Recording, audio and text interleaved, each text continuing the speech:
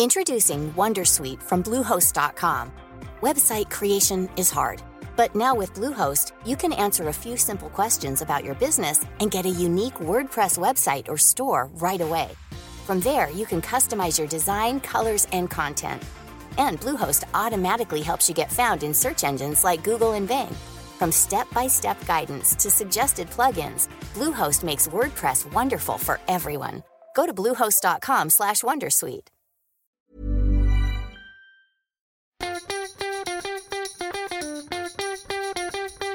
From Barangaroo Studios, the AusBiz COB is the key stuff you need to know about the day in business and finance. Well, hello. It's the 16th of December, 2022. This is the COB, all the stuff you need to know about the day in business and markets. And Andrew, it wasn't a very good day for the local share market, was it? Well, no, in fact, I woke up this morning and thought, you know what, I don't think I will get out of bed. Because I looked at what was going on overseas and thinking, well, that's bad. Of course, part of that triggered by we saw a raft of central banks come to the party and lift their rates further. Then you got some weak economic data, particularly out of the States, people looking at the prospect of recession. I was looking out the window. It was looking like winter in the middle of summer. It's cold, I know. I think, what's going on? I'll stay in bed. But no, I came to work. What a trooper. Because, I can hear it in your voice. Equities really, to your point, tumbled in the wake of the ECB and BOE, both delivering 50 basis point hikes, hawkish commentary. I mean, Christine Lagarde committed to raising rates further. And the reason it has people spooked is, it's hiking into a recession.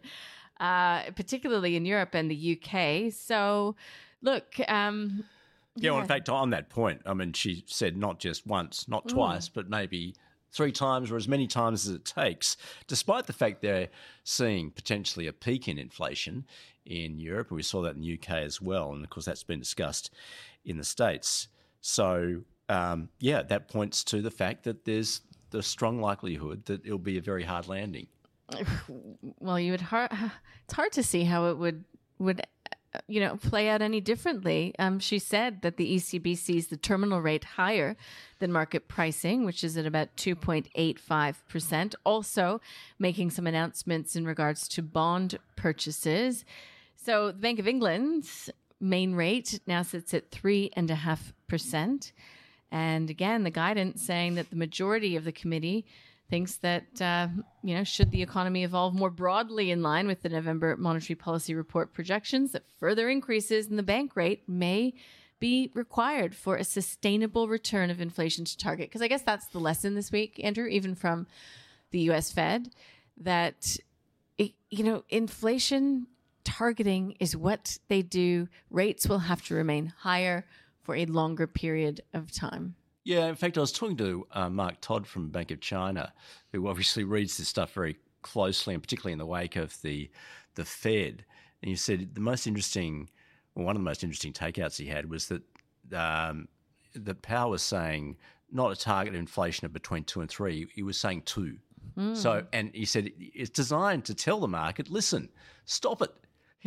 We're going higher because we need to get that inflation under control, and you guys just aren't listening at the moment, which is frustrating. Yeah, imagine being a central banker.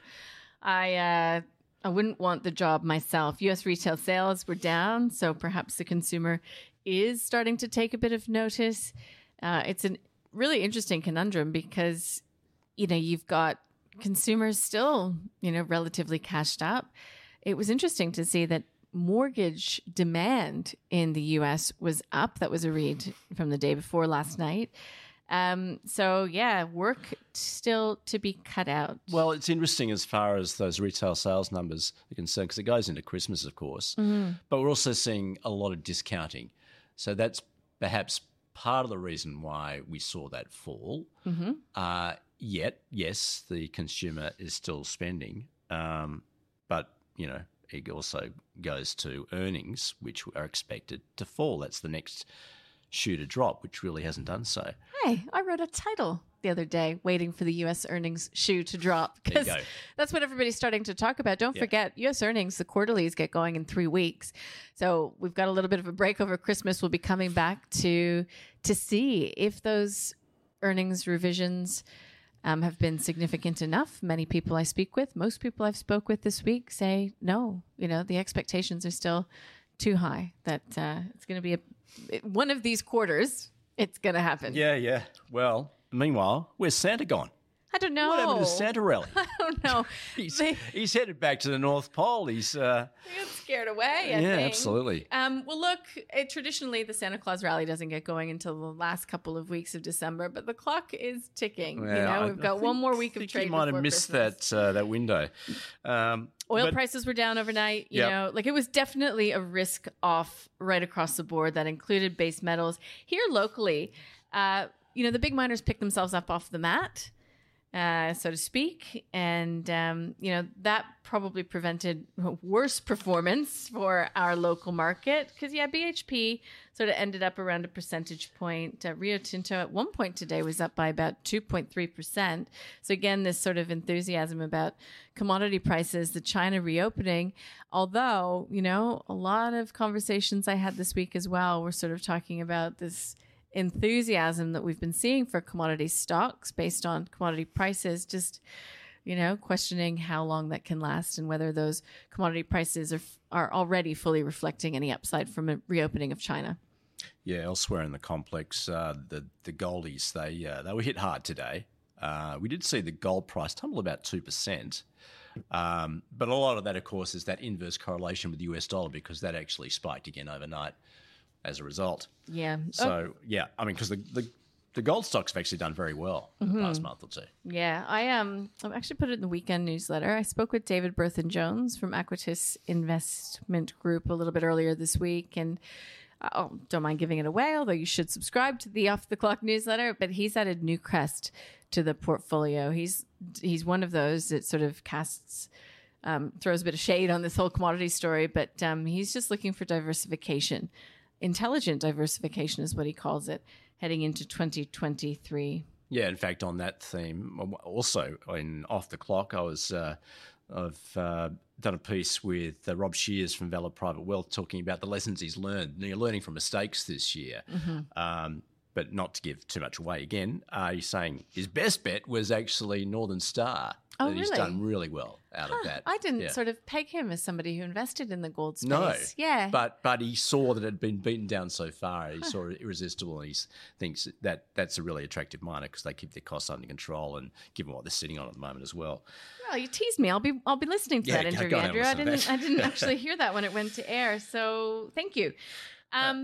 Today, can I just get stock of the day done? It was Strike. Strike Energy. You actually spoke with the CEO. Well, in fact, before we get to that, let's hear what the experts had to say about it, and then we'll get into that interview. Okay, all right, yep. So this was Henry Jennings from Marcus Today and Adam Dawes from Shaw Partners on Strike Energy. This one looks interesting. It's had a pretty good run, though. So for me, it's probably a hold at these kind of prices. But with more drilling to come and more potential consolidation, I certainly wouldn't be selling it. I'd be holding on to this one and seeing how this whole situation plays out as we head into 2023. So it looks quite interesting, playing into that domestic gas market in Western Australia. So I don't know a lot about Strike. I'm going to stay with Henry as it's a hold.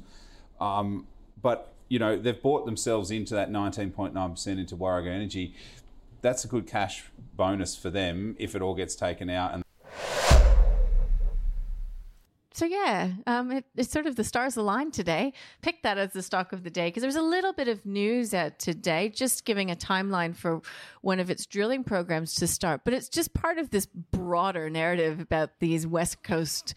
It's the Perth Basin energy, where they're sitting on this gas there that's really become hotly contested, that whole basin there. And you're seeing, obviously, the play for Warrego. Strike have close to 20% stake in Warrego now. And there you've had Beach fallout. Looks like Hancock Energy is now in the prime position. I was speaking with Stuart Nicol, the chief executive of Strike, saying he doesn't rule out perhaps doing some sort of deal with Hancock Energy in relation to Warrego.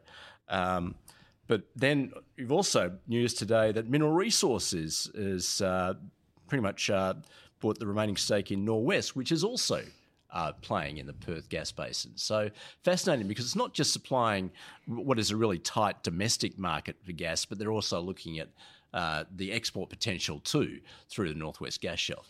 Yeah, it's definitely a hot area. Spoke with Sol Kavadic from Credit Suisse, who's been in the news this week plenty because he's been really weighing in on that gas price cap that's been put forward by the government. But on the Perth Basin, he just said, watch out. This is just the start of the consolidation in that area. It's pretty live and ripe for corporate action there. So, yeah, you'll put that interview with the CEO online, presumably. So if you'd like to listen, you can just go to ausbiz.com.au. Yeah. Also in the resources space, of course, a lot of movement as far as lithium is concerned. Vulcan, it fell today. That's despite getting approval in Germany to begin a new lithium plant. It's a big story this week in general, really, after, we've had some of those investment banks. Yeah, and after that auction yesterday from Pilbara Minerals, Mm. and that triggered a sharp sell-off across the board. But I was listening to Henry on the call today. He still likes it. Yeah. We're seeing now some real buying opportunities. Some value. It's a bit lower, isn't it? Yeah, it's one of the stories of 2022, I think, lithium. It's had a few, rugs pulled out from under it at different times. But, boy, it's been a love trade. Gemma Dale from NAB Trade, on any dip, Pilbara, she said the volume was eye-watering, the amount of NAB traders getting in and picking that up at what they perceive to be, a pretty good discount. Shares are on sale. Look, this lithium story, the EV story, will again continue through 2023. If I had my crystal ball, Andrew, I can say that. But the price will be volatile. If you had a crystal ball, you wouldn't be sitting here. This is true. On your own island somewhere. This is true. I'd invite you, though. You would be welcome to visit. Sure. Look, elsewhere, I'll just back sort of internationally. Look, fascinating what's going on with Elon Musk, of course, who continues to hog the headlines, and very much the view of particularly major stakeholders in Tesla that he's taken his hands right off the wheel there. He's completely distracted by what's going on at Twitter. Calls for the chairwoman, the Australian, to get involved because he's sold down again. And what about $40 billion to date, in fact, of his talk about eye-watering shareholding in Tesla. And that, obviously is frustrating the shareholders. In fact, one of our regulars, Dan Ives from Wedbush, saying that he sees no end in sight to where it's going at the moment. I also spoke to John Blank from Zacks saying, look, he's steering clear of Tesla. Good pun. Yeah, because he also sees that there's a shift going on too in the dynamics of the EV market. In now you're getting these really good builds from the competitors, particularly in Asia, from China with BYD, NIO, South Korea. Polestar. I just learned about Polestar this week. Saw my first one on the road. Yeah, the Volvo spin-off. Yeah, but it's built in China, I found out. Yep.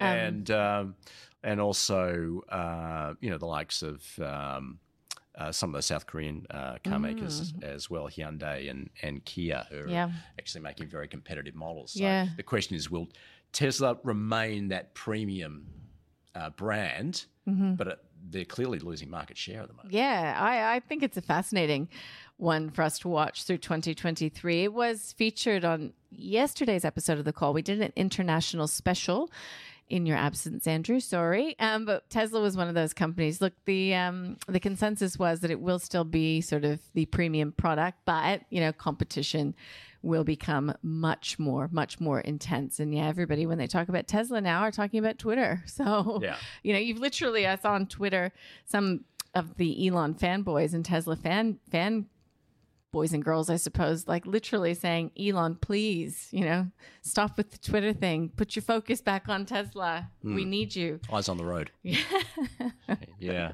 I keep getting questions from my kids as to when are we going to buy the electric car? Thinking when they're cheaper. We'll buy it. Oh, I know, but I think that's what I sort of have been noticing around my neighborhood is there's way more variety. At one time it was just Tesla, but now I saw a Hyundai. It's almost like a little SUV sort of electric vehicle, the Polestar that I've been seeing around. So I'm waiting too, Andrew. I'm waiting to see what comes to market. And Yeah, maybe I'll buy one secondhand. I'm that type of person. All right, so next week, of course, we're heading into Christmas, the last week before Christmas. Yeah. So as a result, not a lot happening. No, I looked. We've got the RBA board meeting minutes, which is always a fascinating read. But like some detailed skilled job vacancies. There is, PMI in China. There's US GDP. But look, it's really slow. There's not really any corporate news that I could see. There's a few smaller companies with half yearlies or annual general meetings. But look, we know what this time of year brings. Although you never know when something comes out of left field. Yeah.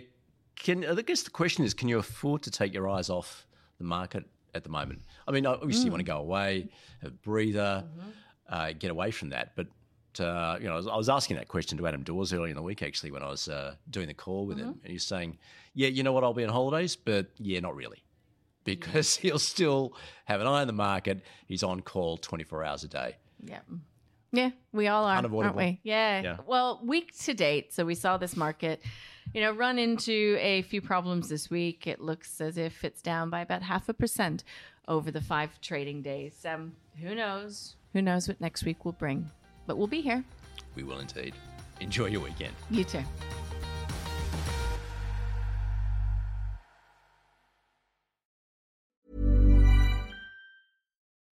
Hello, listener. Is it me you're looking for? As brands, we're always wanting to make a connection, to find the person you can rely on, the one that's there every week, month, or year, and always has your back when you need them the most. It's a little like matchmaking, don't you think? With Acast podcast ads, you can filter for your exact dream audience so you can find the ideal customer for your business. The Romeo to your Juliet, the Rachel to your Ross, the Bert to your Ernie, and avoid those red flags and time wasters. Your ads can communicate with them in the most intimate way possible. A one-on-one conversation, a chance meeting in the gym, or a coffee shop.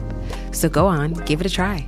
With over hundreds of thousands of listens a month, your person is probably here. Get closer to your audience. Make podcast ads with Acast. Head to go.acast.com to get started.